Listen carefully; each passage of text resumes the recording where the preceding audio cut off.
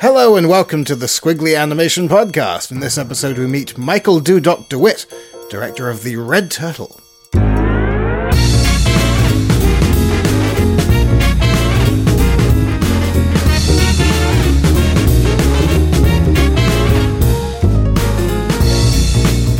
Hello one and all. Lovely to be back. It's been a little while since our episode 70 podcast retrospective.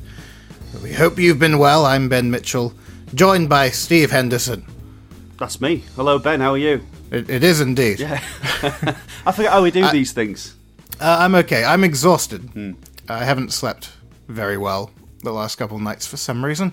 So my brain's a bit frazzled. There's a good chance I won't make a lot of sense this episode. Could make things interesting, or it could sound exactly the same, as it always does. We'll see. It sounds to me like you've got podcast news withdrawal syndrome, Ben. Oh yes, let's crack on, and I can recover. How are you doing? I'm all right, yeah. Busy as ever.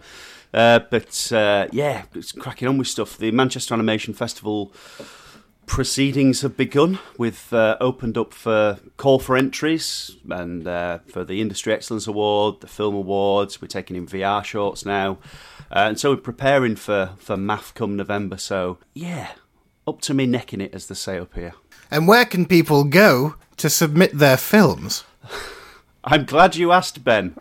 And go to manchesteranimationfestival.co.uk.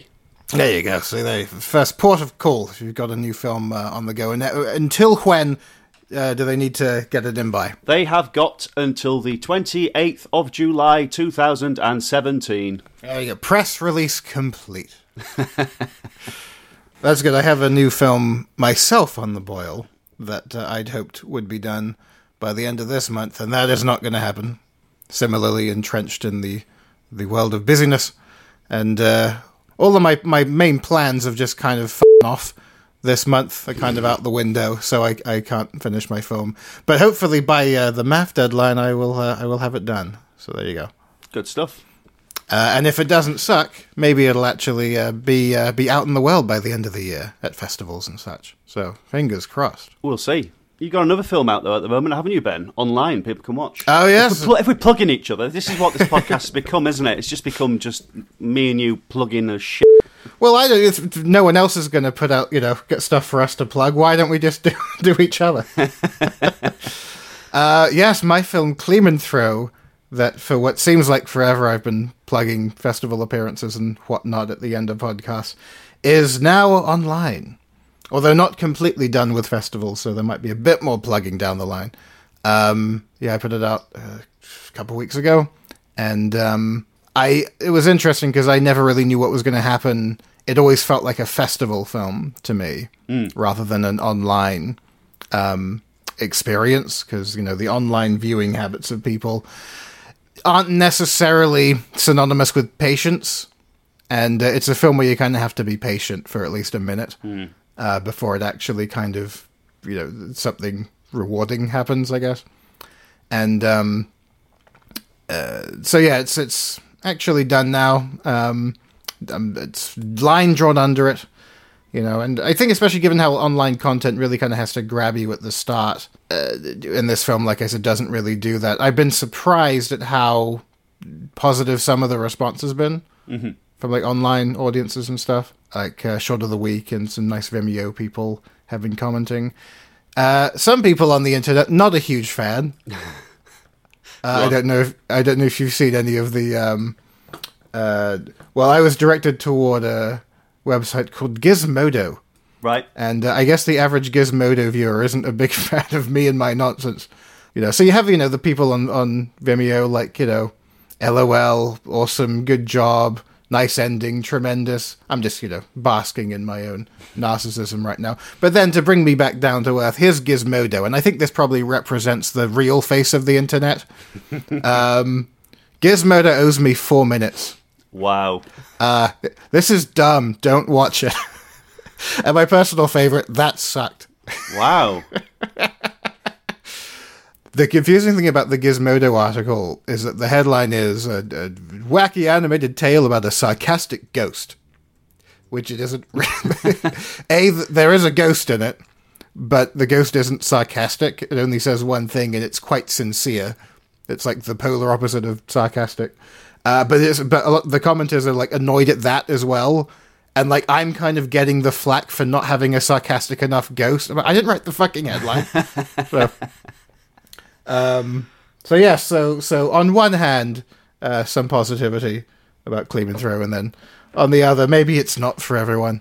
But I think it was an important thing for me to do because I think independent filmmaking by its own nature needs to be kind of an adaptable process, and that's one of the main things that the book is about, is just kind of how wide the gamut of an animated film's production values can be, while still technically being within the parameters of what independent animation is. And so if you listen back to the first independent animation podcast where I read the intro, or even better, you can buy the book and read it yourself, and you have to listen to my voice. But there's a kind of aggregated definition of what independent animation is from a bunch of different people who contribute to the book. Because, people's interpretations will change. So I would safely say that Clean Throw is on the absolute lowest end of the production spectrum. I think that's fair. It was made in 2 weeks for absolutely no budget whatsoever. You've seen it. It's not exactly heavy on full animation. But it doesn't try and... Let me try English. It doesn't try to hide any of that. No. It's kind of unabashedly a minimal thing. And I think that my big problem I had with the film that I had tried to do for a while before, and then I've had to kind of shelf for a while, is that I just kept overthinking it. And it was a bit like that scene in Father Ted where he sees a dent in his car. So he tries to hammer out the dent, and then he just ends up, like, by increments, completely wrecking the car. Yeah. That was sort of what happened with my last film. So this was just like, I got this dumb idea and I just animated it before the more earnest voices in my head could say, this is probably kind of a stupid idea. But I'd made it by that point, and then, it had this strange way of working in festivals. Like, you could feel the mood in the room would change. And that was kind of a nice thing. But the main thing was, like, I'm halfway through writing the book, and I'm like, wait, I haven't actually made a film, like, to the end in nearly 5 years. And I'm writing this book about how, technically anyone can do this. I should probably at least get another film out. So that was another reason to do it. Anyway, it's online. Maybe it'll be a laugh if you want to check it out. Bear Grylls doesn't go out and do all that, drinking his own wee and stuff. He just writes about it. Oh, there you go. See, yeah. I mean, maybe if there's some way of combining the two experiences, I think... Yeah. Well, there's probably another podcast in that. Maybe. Remember what I was saying at the beginning about not making a lot of sense in this episode? It's begun. Anyway, thank you for the plug reciprocation. And I hope to see you at the Manchester Animation Festival with Clean Throw 2 under my arm. This time with more sarcasm. There is actually going to be a ghost in the new one. And, this ghost isn't sarcastic either. One of the other characters is kind of sarcastic. Maybe I can swap their dialogue. Maybe it's not too late to win over Gizmodo. Change the opacity on the characters. Speaking of which, no, not speaking of which at all. What the f*** am I doing? On a completely different subject altogether. Firing on all cylinders today. Perfect segue. Seamless. I guess because of it being an animated film, finally a bit of good news. The new Cartoon Saloon feature has a nice chunk of footage out. Oh. The trailer is out. A gorgeous chunk of footage as well. One of the nicest chunks I've seen in a good long while, I would say. Yeah, no, I'm looking forward to this one. Now, I having pretty much no time whatsoever other than the time it takes to watch the trailer. I don't know a whole bunch about the whens and wheres of any sort of like plan of action for distribution or release. Do you have anything like that to hand? I hear that it's going to be released around autumn time. There's no confirmed release date as of yet for The Breadwinner in the UK. Tremendous. Yeah. Oh, yes, check out the trailer for The Breadwinner. It's up on the old Squiggly website. Just very interesting stuff in the actual trailer. I mean, I thought we were going to get a straightforward tale done in this gorgeous cartoon saloon style, which director Nora Toomey has put together in a absolutely wonderful way. If you look on their Facebook group or on their Twitter, they put making ofs, the stages of production from storyboard right the way through to final animation, with every stage represented. There's nice little GIFs or nice little films that they put up there. So those interested in the process can go and check those out. But when they release the trailer, there's all this gorgeous cutout animation as well, which looks really, really sweet as well. It adds an extra layer, an extra level to this film, which was already, a compelling story and something that looked absolutely gorgeous. So, yeah, I'm all on board for this one. Yeah. No, it's a nice, and maybe, Adna, because I remember a lot of the general consensus, I think, from the participants of The Prophet, one of whom was Cartoon Saloon, was that it was such a great anthology feature as far as each individual segment. I think there was more reasoned criticism against that through line, that main story. But the individual, animated poetry segments were really, really wonderful, and it was a great selection of animation styles. And I think when you can get an effective juxtaposition of styles, that's a really wonderful thing, Yeah. So it's nice that there's some element of that in this as well. There was a video game I played a while ago. It's be quite old now, but it was one of those Alice in Wonderland games, and there was this point in the trailer where you could see some of the levels were done in a cutout style.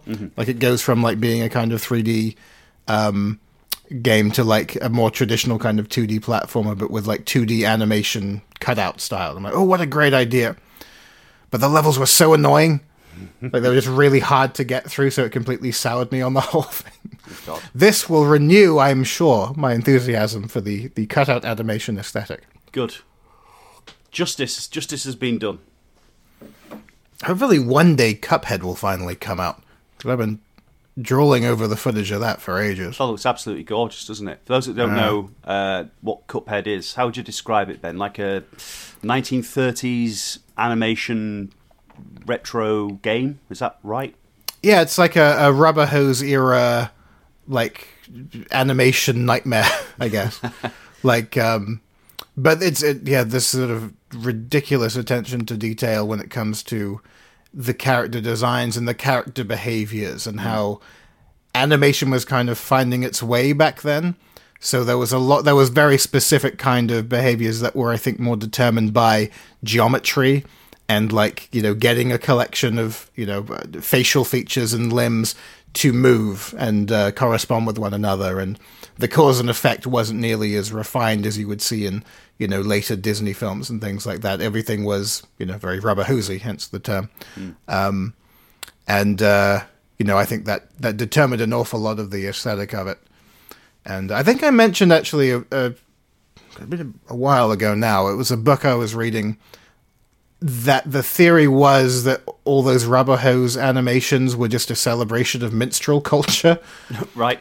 Which, because it's all, black characters with white gloves, essentially. And I kind of feel like there was something too, in the sense of, I think there was an element of musical theatre, perhaps, was incorporated into those old shorts, because, most of them were set to music. But I think that maybe this person was looking at a cloud and seeing, his own thing. Yeah. To be perfectly honest, there's also the restrictions of the fact that you can only work in black and white. Yeah. And that when you have a completely white character with a black outline, if the aspect ratio is wrong, or the character will fade or blur away into nothing. It's there's a lot more to it than just simply let's be old timey racists. Mm-hmm. Well, this game now says mid-2007, but it said 2006 at the beginning of 2016. That would have been quite a feat if they'd been able to get it into 10 years. It's like the UK deficit paying off, isn't it? It keeps extending. But I appreciate that, of course, it's not easy to put a game together. A game that I have some sort of peripheral involvement in has been delayed a little bit. It's hard. So I'm sure it'll be worth the extra wait. Absolutely. As will the game that I'm going to be involved in, I'm sure, with my dulcet tones ringing through it. Apparently, I attempt a West Midlands accent at one point. I have a feeling it's not going to make the final cut of the game. You can sort of tell, like, the room wasn't feeling it. Go on, give us a flavour, Ben. Oh, Mr. Fiddle, there's something dark and sinister on the bar. You sound like Nanny off Count Duckula if you octaves higher. Maybe I can get in on the new Count Duckula. Yeah. Sometimes you swing and you miss, but yeah. Anyhow, talking about feature films, The Red Turtle's finally coming out in the UK. Yes, it's finally. We've been singing the praises of this film both on this podcast and online, and we've been very kind of trying to keep back what we want to say about this until it got a UK release, which is fortunately this week, if you're listening to the podcast as it comes out.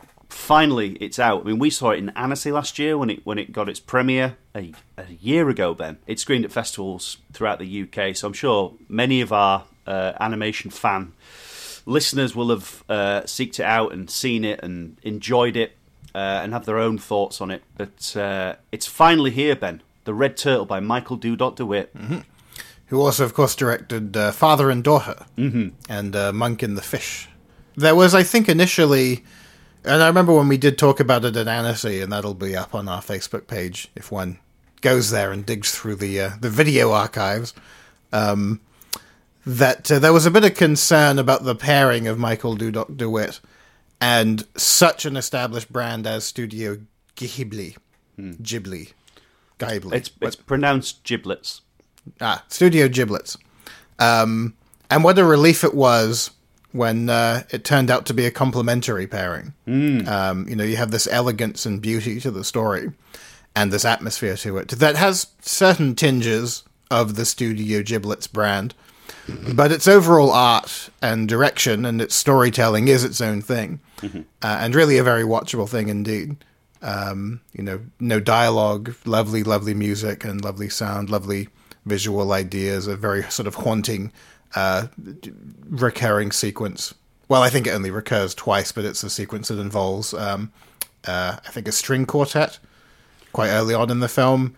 But, just the whole, it's, I'm sure at the time there would have been comparisons made to Castaway in the sense that, this poor prick's stranded, and that initial thing before he kind of like gets used to his new life, of trying to, make it, trying to adapt to that environment and that kind of thing. But then, of course, it takes a much more mythical turn. But yeah, maybe you could describe the plot in a non-spoilery way for people who might not have come across it yet. That's a big ask. Well, as I say in the interview to Michael, and he does agree, our guest in this month's podcast, for those who don't know, Michael DeWitt, obviously. As he says in the interview, it's almost three stories in one. You have the initial tale of the man's survival on a stranded on this desert island, and his encounter with this turtle. Then the story becomes a coming-of-age story of a young man, and there's also a story of magic and mystery, and there's a lot of ambiguity in this film as well. It all comes together to create something which, on paper, the story of a man on a desert island as a 2D animation sounds really almost boring. But because there's all these different elements to it, and because there's always something going on, whether it be survival, whether it be about growing up, whether it be magic, whether it be intrigue, whether it be dream sequences, because there's quite a few dream sequences and fantasy sequences, there's always something going on in this film. I don't want to give a whole soup to nuts description of what happens, but I implore anyone who, if you do love 2D animation, go see this film. It's an interesting thing about the overall kind of critical response, I think, has been pretty positive. I would say well over kind of 9 out of 10 critics think it's a wonderful film. I haven't heard that many compelling like criticisms leveled against it. There have been a couple that have come up, but the one that was absolutely baffling, and this was at Annecy that week, and it was John Kay, who was kind of like, pottering about the festival that year. And he was like, yeah, this is a good film, I guess. The animation's okay, but you could have just made it as a live action film. Like, what are you talking about? Like, so I really want to, stick with that whole notion of John Kay, coming through to the other side of whatever this thing is he's going through. But like when you say stuff like that, Yeah. Anyway, I don't think it would be a very an as effective film as a live action film personally. If I may deign to disagree with that assessment, but I just as a 2D animator myself, and as someone who enjoys watching the process of the animation, I thought it was just I could have just easily watched it to study it. Just the sort of moments of conveying that kind of impotent rage the guy has, where he's just like screaming into nothing, but from that kind of certain like amount of distance behind, like that, getting that command of his body language, that sheer frustration.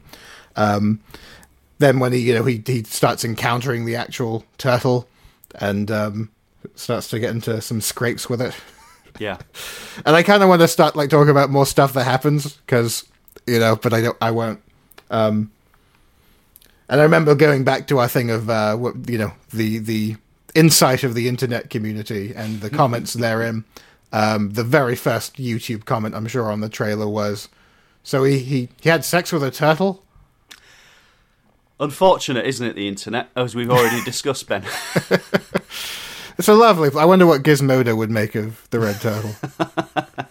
Like, the turtle isn't sarcastic enough. Okay. Do you have favourite Michael DeWitt films before The Red Turtle, of his shorts? I think the favourite was always Father and Daughter, not to go with the hit single, but I like that one. I thought that was very very nicely done. I think we have a piece up on that. I think it was Father and Daughter rather than Monk and the Fish. I think Steve Cav wrote a little summary of his appreciation for that film. If you haven't seen Father and Daughter, why don't you go and check that out and give it a watch? It's one of those films that got me into the real world of animation. The kind of stuff I think I might have told this story on the podcast before, but tough. I'm telling it again. It was the first Bradford Animation Festival I went to, and it was Father and Daughter and Susie Templeton's Dog in the same screening, I think. And when you go into an animation screening at an animation festival thinking you know everything about animation because you watched a lot of episodes of The Simpsons, and you see stuff like that, and you hear people crying around you, and people visibly moved by what can be accomplished in animation, you realise that you're witnessing something incredibly special. And I think that carries forward in all of Michael's films. Even the sort of, whether it be comedy, whether it be something abstract, or whether it be a real drama like Father and Daughter, or like The Red Turtle, which has got something for everyone in it. I think I laughed out loud a couple of times in it as well, as my heart was in my mouth at certain times, and I was in awe of the spectacle of the thing as well. You really feel the sun on your face at some moments. I don't know if you get this, Ben. If I were to watch, say, Robert Zemeckis' Castaway, I'm watching a film about a man on a desert island. But when I watch The Red Turtle, because of the colours that Michael uses, and because of the way that it's staged and the sound, and because it's tailored, it's really, really done well, I could feel the sun on my face. It was, it's extraordinary. Felt like I was there when you see it on the big screen. I think it sort of prompts a kind of synesthetic response. Absolutely. I think I know what you mean. I think definitely, perhaps more of a kind of emotional thing rather than a physical sort of sensation thing for me. But I have definitely been able, a film that can engage you on an emotional level, you will kind of find yourself immersed in it a lot more. and yeah, maybe sort of feel that kind of like emotional frustration of being caught in the rain, or that certain relaxation of being out in the sun, or under a certain element of duress. Actually, I was watching a TV show last night that was very well done, where you feel kind of humiliation for a character. Made in Chelsea. Oh yeah, I mean they've really kind of raised the bar, No, this was the Fargo series, which I think I mentioned last time I saw you, because I don't think it's aired in England yet, maybe in a couple of weeks, but there's one episode that really oddly kind of rips off Don Hertzfeld's World of Tomorrow, which I was a bit like, like at least, get Don Hertzfeld to do it. Apparently it was the guys who do Archer they had do it instead. But that aside, it's a mostly live action show, although the guy who is one of the main villain of this season is the guy from Anomalisa, who was also in James and the Giant Peach. There's enough of an animation connection. Anyway, there's a scene where he's kind of like, humiliating one of the other characters in this very kind of asserting himself way that this person will never be able to, be respected by this guy after this display. And that was a very well filmed and well scored and well timed series of things that happens.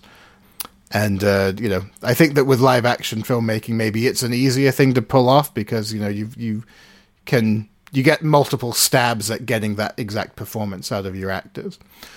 Animation, I think when you get that effective, synesthesia, that effective level of immersiveness, I think that maybe there's a lot more challenge to that, or maybe a lot more intuitive ability. At Annecy, when they did the premiere, they also were screening the documentary about it. Yeah. Which I kind of question whether they maybe could have waited until this year when more people had seen the film, because a lot of people went to the documentary screening without getting to see the premiere. The premiere was a pretty closed-off event. Did they screen it once or twice? I think it was only screened. It was screened twice, but in two different cinemas at the same time. So effectively one screening. And I think that some people, it was like it's a matter of you've really got to act fast with Annecy, even if you have accreditation that will get you there. You got to nab a ticket pretty quickly. So there was a lot of buzz around the film, but an awful lot of people there who didn't actually get to see it, unfortunately. So they went to this documentary screening, which I thought was fantastic. I thought it was could have been maybe a little bit more extensive, but I thought it was very enjoyable. But without the context of the actual film, I think some people were a little underwhelmed by what they were seeing of the process of it, which was a shame, because it's when you have that memory of how that scene in particular comes across in the final film, and then you see that part of the process, it's quite fascinating. So yeah, watch the film first. Yeah, watch it in the cinemas. Don't wait for it to come out on DVD. I mean, I think it's probably going to be getting something of a limited release. So if there's an independent cinema near you, I don't know which cinemas will be playing it. I presume the Watershed will be playing it down in Bristol, Ben. Home in Manchester will probably be playing it. Hyde Park Picture House in Leeds. Have a bit of the, Picture House up in Edinburgh. Have a proper look and find it in a proper cinema, and watch it properly. Yeah, the Picture Houses and the Europas, I think, would be a good bet. I just checked, and it will be at Watershed for a little while from Friday, the 26th. Super. Well, why don't we hear from Michael Dudok DeWitt? Michael Dudok DeWitt, thank you very much for talking to Squiggly today. Here to talk about your latest feature film, your first feature film rather, The Red Turtle. Thank you. Which is getting a UK release after what feels like a very long wait. We're finally getting it in the UK, which is superb. Thank you. You're known for your unique look in your films, but you've also tackled abstract work. You've tackled comedy with The Monk and the Fish and Tom Sweep, and you've tackled drama with Father and Daughter. Do your short films start with a sketch, something visual, or do they start with an idea and some writing? They start so far. They all started with an idea, but I see where your question comes from, because immediately I need to make a sketch. Otherwise, the idea doesn't exist. I need the visual proof in front of me. And already with the first sketch, I notice the idea already evolves into a direction.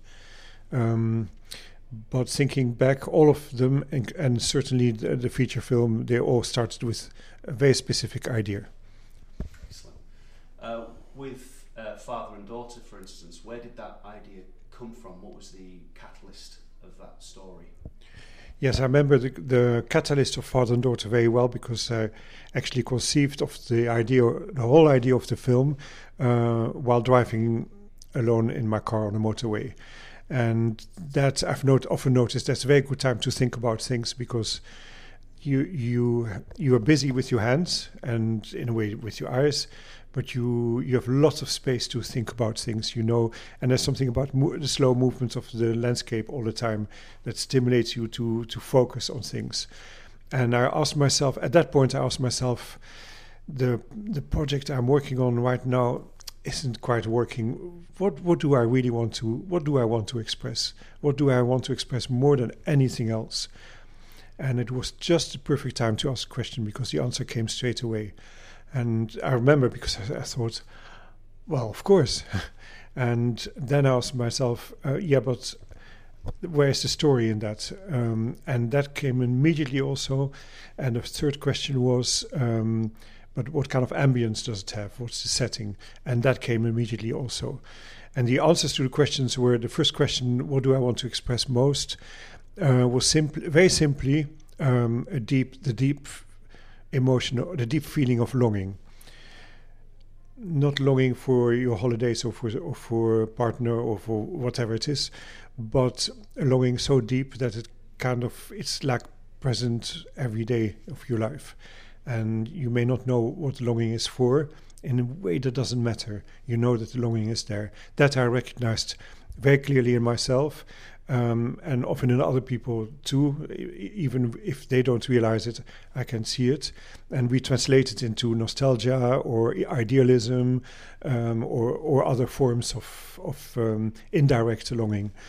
The answer to my second question, so what situation would be ideal to express that, and came also very quickly, a child longing for his or her parent who is absent. That's archetypal, that's very deep. My parents at that time were alive, and I saw them regularly, so it was not speaking from practical experience, but the deep notion of an idealized parent, I can identify with that. And then so I quickly thought of a daughter longing for a father. And the third question was what setting and what situation, what ambience. And again, I thought of nostalgia, because longing and nostalgia are the same thing. I thought with nostalgia of the landscapes that I knew as a child, which still exist to a degree, which are the big open plains of the Netherlands, where I used to cycle a lot and just be aware of the empty sky above me and the horizon and nothing else. Really captured very well in that film, the Netherlands. Thank you. I've never been, but I feel like I've been. Watched the Thank film. you. Well, speaking of longing, I suppose that segues nicely into the fact that Studio Ghibli approached you to make your first feature film. Mm. They longed for you. They longed for me. Did they long for me? In the feature film, there's an element of longing. Again, it's not the main theme, it's not the driving force of the story, but it's present enough to acknowledge it. It's part of the story, because the premise is a castaway on a desert island. Unless you want to stay on the island because it's paradise for you, you want to leave, you want to go home, you don't belong there. And of course it's not paradise, it's never paradise. The holiday brochures call it paradise because they know you can go home after 2 weeks and not stay there. But if you're alone and you feel stuck and you imagine you will be alone forever on that island, and there are parasites, and it's the sky is gray, and you're going crazy from loneliness, then the longing is immense. I know not from experience, but from research I've done, and of course we can imagine that. So Studio Ghibli contacted me because they'd seen Father and Daughter, my short film. They'd seen my other films too. And they literally, in a letter they sent me, that took me totally by surprise, and they said, "We've seen Father and Daughter, we like it a lot. Have you thought of making a feature film? And if yes, we would like to produce it." As simple as that. They also added we would co-produce it with our distributor in Paris, Wild Punch. And so I immediately asked, "You mean you want me to come to Tokyo?" And they said, no, you make it in Europe with European artists. Propose a story, propose a visual style. No, you don't have to make it in the style of Studio Ghibli. Just propose something that you think will work. And we took it from there. Excellent. You mentioned in Annecy, when you were introducing the film, how they said that your films are very Japanese. How did you respond to that? You know, when a Japanese person says that, that's a huge compliment, because they are proud of their culture, and understandably so. It's a very, very fine culture. I happen to like it a lot, especially the traditional culture of calligraphy and brush paintings on paper. A lot. I mean, well before I even knew that Studio Ghibli existed. So that I don't think my art is Oriental, but there's an inspiration from the Far East in my work in general. The way they use empty space, which we do too in the West, but they've taken it further and they've made it more conscious. The way they appreciate very quiet moments, like in their haiku poetry, just the way the rain falls, the bit of mist, the silence of this, an insect there, a frog there, etc. So in general, also their appreciation of nature in a very, very deep way. They see nature not as matter as much, but more as something that's alive all over. Everything is alive, and I have that too. And again, in my Western way, I'm sensitive to nature, but we can meet there. And it's obvious because people who watch Studio Ghibli films immediately recognize that quality and can resonate with that. So in a way, I was very sensitive to their comments because they are Japanese culture comments, naturally Japanese comments, because they've got very high sensitivity at Studio Ghibli. And at the same time, my aim was to rise above the cultural differences, that people don't see the Red Turtle as a Japanese project, or for that matter, not as a European project either, but more something more universal. The film is a very complex film. It's almost 3 films in one. Was it always an idea for a feature film? Was it an idea that you had before Ghibli approached you? Where did you start with the Red Turtle? I had a seed of a Castaway on a Desert Island story 10 years before that already, but it wasn't strong enough. I'd written a synopsis. It didn't convince me enough. I showed it only to one professional, but it didn't really convince me, so I left it in the drawer. And when Studio Ghibli contacted me saying let's work together, immediately I thought, hang on, let's have a look at that again.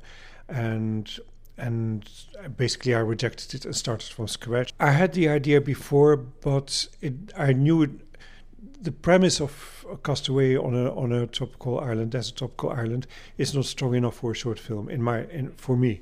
Because I think the story, the subject is too wonderful to tell in only a few minutes. It's too big. There are too many aspects. You want to explore the space. You want to show different aspects of the landscape. So that's one. Yes, that's it. Sorry. Yes. I thought I was going to say something else. But Brilliant. Well, talking about space, talking about the atmosphere, the fact that the sun's not always shining, it's not paradise. you really do feel like you are on the island with the castaway, with the unnamed castaway. And one of the particular more potent moments for me in the film, where my heart jumped into my mouth, was when he fell into the cave, the water cave, and he's seen trapped. And that happened quite early on in the film, and it really takes you out of your comfort zone instantly. Can you tell me a little bit more about that moment? I'm delighted to hear that took you out of your comfort zone. But what I wanted to tell immediately in the story, that it's not about the danger of magical creatures or magical things happening, that it's a down-to-earth landscape, that he can be very startled by the sound of approaching rain. It can frighten him. And equally that his life is genuinely in danger, even for small things, just like slipping off a rock and falling into a crevice. And once he is in the crevice, he is stuck there, and he is panicking because he is worried about drowning because he can't get out. That I thought it's important to tell. And apart from that, it's a cracking good moment of suspense. And to be honest, that detail about him being stuck in a crevice and then trying to find an exit underwater is alive in my experience, because as a teenager I did the same. I swam underwater between rocks in order to pass through in a way, an underwater crevice in the Mediterranean Sea. And I did it purely just out of curiosity. And it was totally underwater. You couldn't breathe. And that's one of the most stupid things that I've done in my life, because I could easily have been stuck there and drowned really stupidly underwater. People wouldn't have found me in time to rescue me. But there was a thrill. I was seeking for a thrill, and obviously it went well. And when I came out the other side, people were very surprised to see me here arriving at the surface. Where are you coming from? A small detail. The film was all hand-drawn, the feature film, The Red Turtle. The traditional way, hand-drawn animation. Actually, we didn't draw on paper, we drew on Cintiq, but it's virtually the same. A few elements were CG animation. The turtles were all CG animation, because they are just very hard to keep very solid animals when they move slowly underwater. And the CG animation was done by one person, Dominique Gantois, a Belgian animator. He created the turtle and he animated them. In his free time, his main hobby is deep sea diving in caves, underwater dive. He swims underwater in caves. Wow! So perfect film for him then. Perfect film for him, yes. Excellent. I noticed that the film was completed digitally, so traditional animation, digital. How did you find the 2D animation process on a Cintiq? Did you get involved and do any keys or much of the animation yourself? Yes, I was the oldest animator of the crew, so I'd been drawing on paper longer than anyone else, and I think for me the transition was also the slowest. Many very experienced animators had done the transition almost effortlessly, like within days, from paper animation to Cintiq animation. And all of them, because I was very curious about their experience, and all of them said, I don't want to go back. The Cintiq is much better. They have more control, basically, and the artistic quality doesn't suffer. So me personally, I didn't animate on this film, so I was not pushed to totally intuitively familiarize myself with the tool. I didn't have the time. If I had to animate, I would have, spent a week or a couple of weeks just animating non-stop on a Cintiq, and it would have come. I did some retouching, etc., and the Cintiq I used for other tools like Photoshop to retouch the backgrounds. But looking back, I think it was by far the best choice to animate on a Cintiq. Economically, so we saved time and money, which we could reinvest in the film, and artistically also. Excellent. Did you miss doing much animation? I missed. Yes, I'm an animator. I'm basically two people. I'm an animator and a background artist. I really like doing backgrounds in all my work. It's like the dessert. I animate first, and now we're going to have the sweet part. So I worked a lot on the backgrounds of the film. I retouched them. I didn't make them. I just made changes here and there. And the animation, I missed the hands-on approach, and also that you spend the whole day just animating. It's clean. You're in a momentum. You're almost in a zone or in a trance.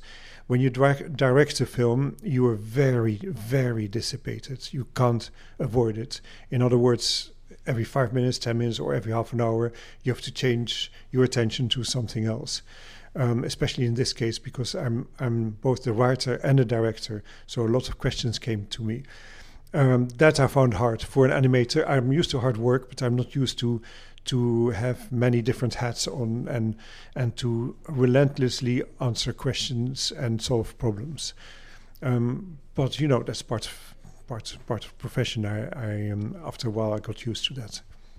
The film is very much in three parts. It's a castaway story, then it's a coming of age story, and then there's also a story of magic and growing old. Where did you start with putting these stories together? Yes, it's nicely put. You're the first one, including myself, who describes the film as different parts. In a way, it is like that. And was also my challenge to keep the parts connected seamlessly as one complete whole. And during the writing, that was challenging because it felt like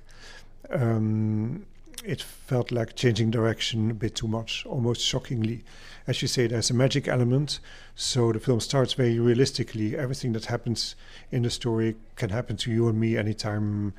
And then we suddenly enter into a more surreal part of the story. And initially it was so shocking that my co-writer, at that point I had a co-writer, said, that's too shocking, we have to work on that.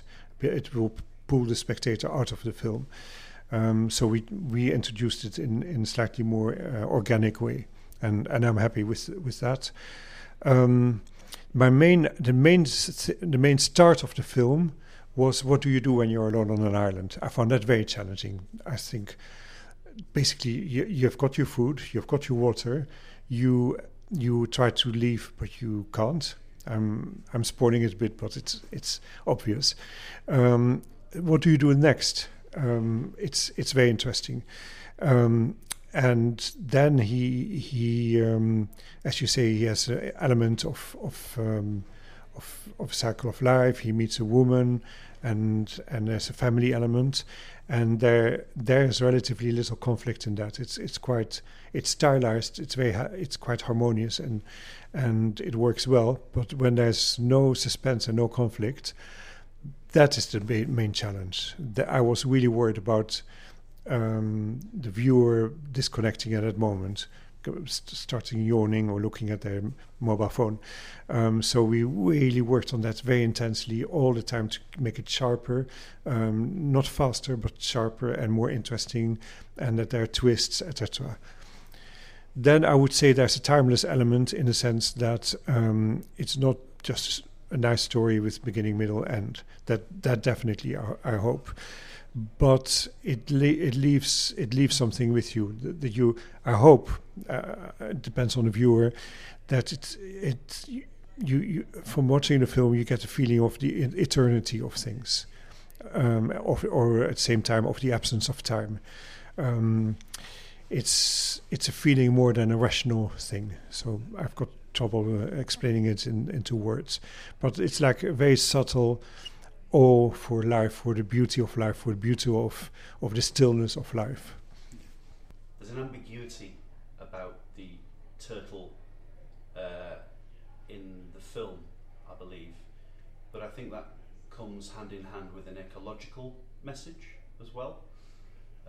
Perhaps the unnamed man's footprint on the island and his actions and the consequences and his remorse for something that happens in the first act. Could you talk us through the ambiguity of the relationship between the castaway and the turtle. Yes. It is ambiguous, and that was a conscious choice. It's open to different interpretations, and it doesn't mean that one is the best and the other ones are the wrong interpretations. It depends, I would rather say it depends on the viewer's personal sensitivity, that both or all three interpretations work. And you know, the word ecological or ecology was not the word I used while writing the film or while we were making the film. It was only when the film was finished and someone said something about the ecological message, and I thought, oh, of course, yes, it's ecological. I didn't even realize that. It's because it's funny. It's just basically respecting nature in all senses, including its destructive side, and that is ecology, deep respect for nature. What can I say? The idea of the relationship between the man and turtle were conceived or written intuitively. It just felt so right when I wrote that. It felt so strong and so right and so deeply familiar in a way that I knew that was going to be the theme of the film. But then that's not good enough. You let it simmer and you look at it intellectually and you show it to your producers or colleagues and you look at their reaction. You want to make sure that it works as an idea for the film. That's not just your trip, which can be wonderful, but that's not good enough.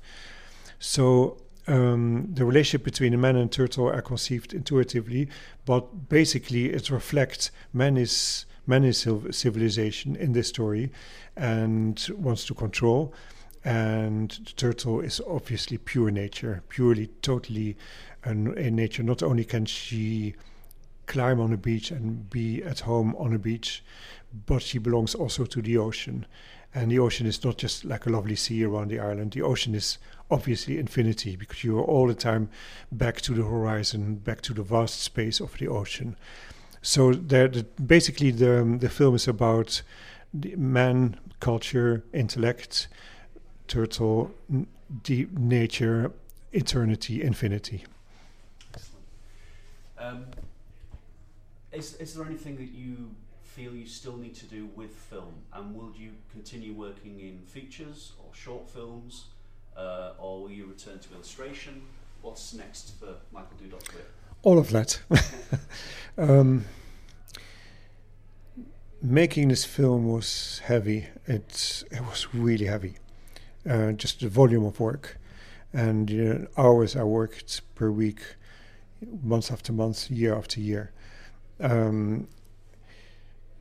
So it could have put me off, but on the contrary, I really enjoyed it in spite of the exhaustion I often experienced and the inevitable big problems you experience when you're making something so complex, like typically being behind schedule, or having a person who, like an artist who's not aligned to the main idea, and there's a conflict between his or her work and the main idea, things like that, and ego clashes, etc. That I expected before starting the film, and they happened, and it's part of filmmaking.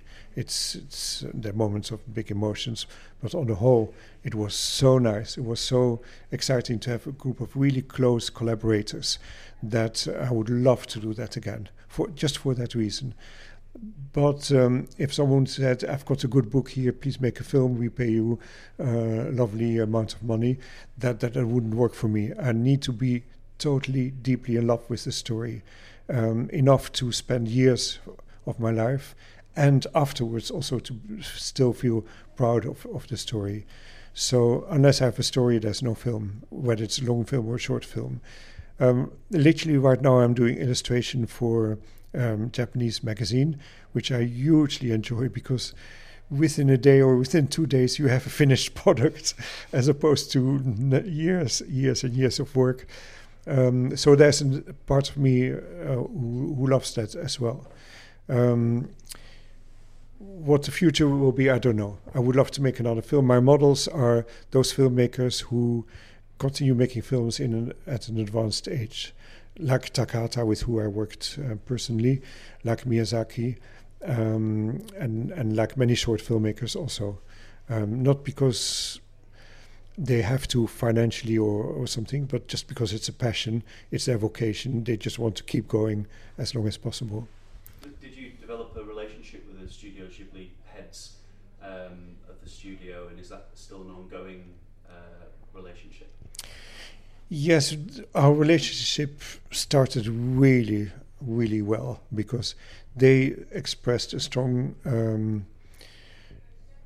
affinity with my work and a love for my work. They really said so, not out of politeness, but they kept on saying it over and over again. Takahata uses one of my films when he teaches at university, not once but many times, things like that. So they liked my work. I deeply loved their work. Studio Ghibli films, I've seen them since the beginning of the 90s when they came to Annecy Festival. They hadn't arrived in England yet, but they came to France in the early 90s.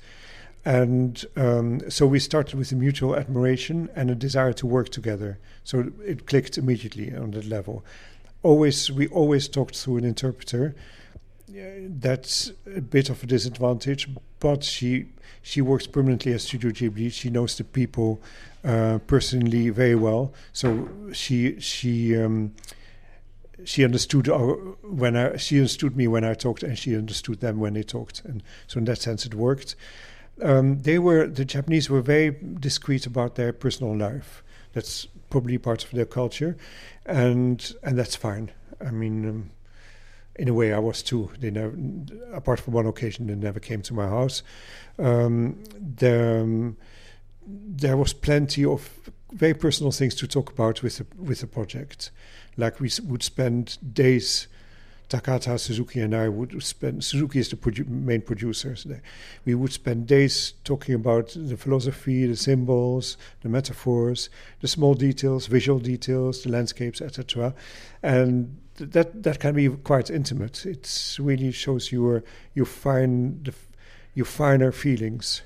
I feel yes, of course. I feel we'll be friends forever. Will we work together again? Honestly, we haven't even talked about that. The film has not been out for a year almost now. I think I want to see what it is to sit in an audience and watching our film with an audience. I want to have the experience of the finished film. They're not that young anymore, so if they want to do another project with me or with another non-Japanese director, I don't know. I want to go back to the look of the film, and you talked of the longing and the space and your own design style and what it is you like about it. There are particular moments in the film, for example, where he turns around and berates the crabs, or where there's all that beautiful space which comes directly from your own short films, and there's the real Michael Dudok-de-Wit signature throughout the film. How did you maintain that vision, working with such a big team and working internationally? In fact, you have just described there my biggest worry is that by working with a big team, the character of the film would be diluted, because every animator has his or her own strong personality, and for each animator may go into another direction, and it was my task to guide them gently back to one common goal. I say gently because at the same time you want them to keep their passion in their work. They are not a factory. They are not obeying orders. They explore themselves with me, and they show me things that I wouldn't have thought of and that I keep consequently, etc.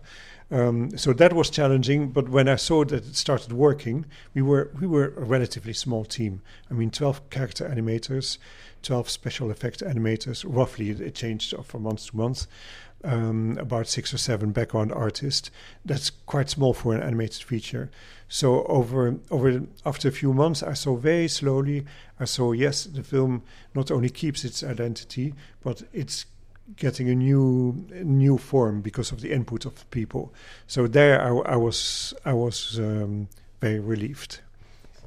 Michael Dudok-de-Wit, thank you very much for talking to Squiggly today. Thank you. That was Michael DeWitt, director of The Red Turtle, which is out in UK cinemas from the 26th of May, so get yourself down to your local cinema. I'll find The Red Turtle online somewhere. I'm sure you'll find a nice cinema that screens it, and take in the full experience. That's it for episode 71 of the Squiggly Animation Podcast. Don't forget, Ben's film Clean & Throw is now available to watch online in full, so search Clean & Throw on Vimeo.com, or go along to the Squiggly Animation Showcase where it's available there. And Clean & Throw is spelled Klementhro. Entries for this year's Manchester Animation Festival are now open until the 28th of July 2017. So if you've got a short film, a student film, or a commissioned film, you can enter it for free over on the website.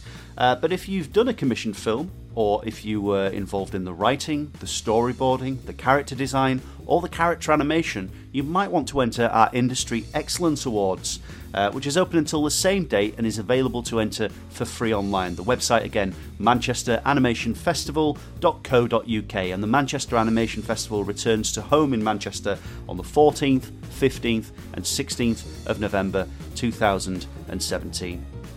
And while you're scouring the internet, get yourselves over to Twitter and follow me at Mr_S_Henderson. You can follow Ben at Ben L. Mitchell. And you can follow Squiggly, where the magic happens at Squiggly. And you can get yourselves over to squiggly.com for all the latest news, reviews, interviews, videos, podcasts just like this, and everything else from the world of animation at squiggly.com. And until the next podcast, happy animating.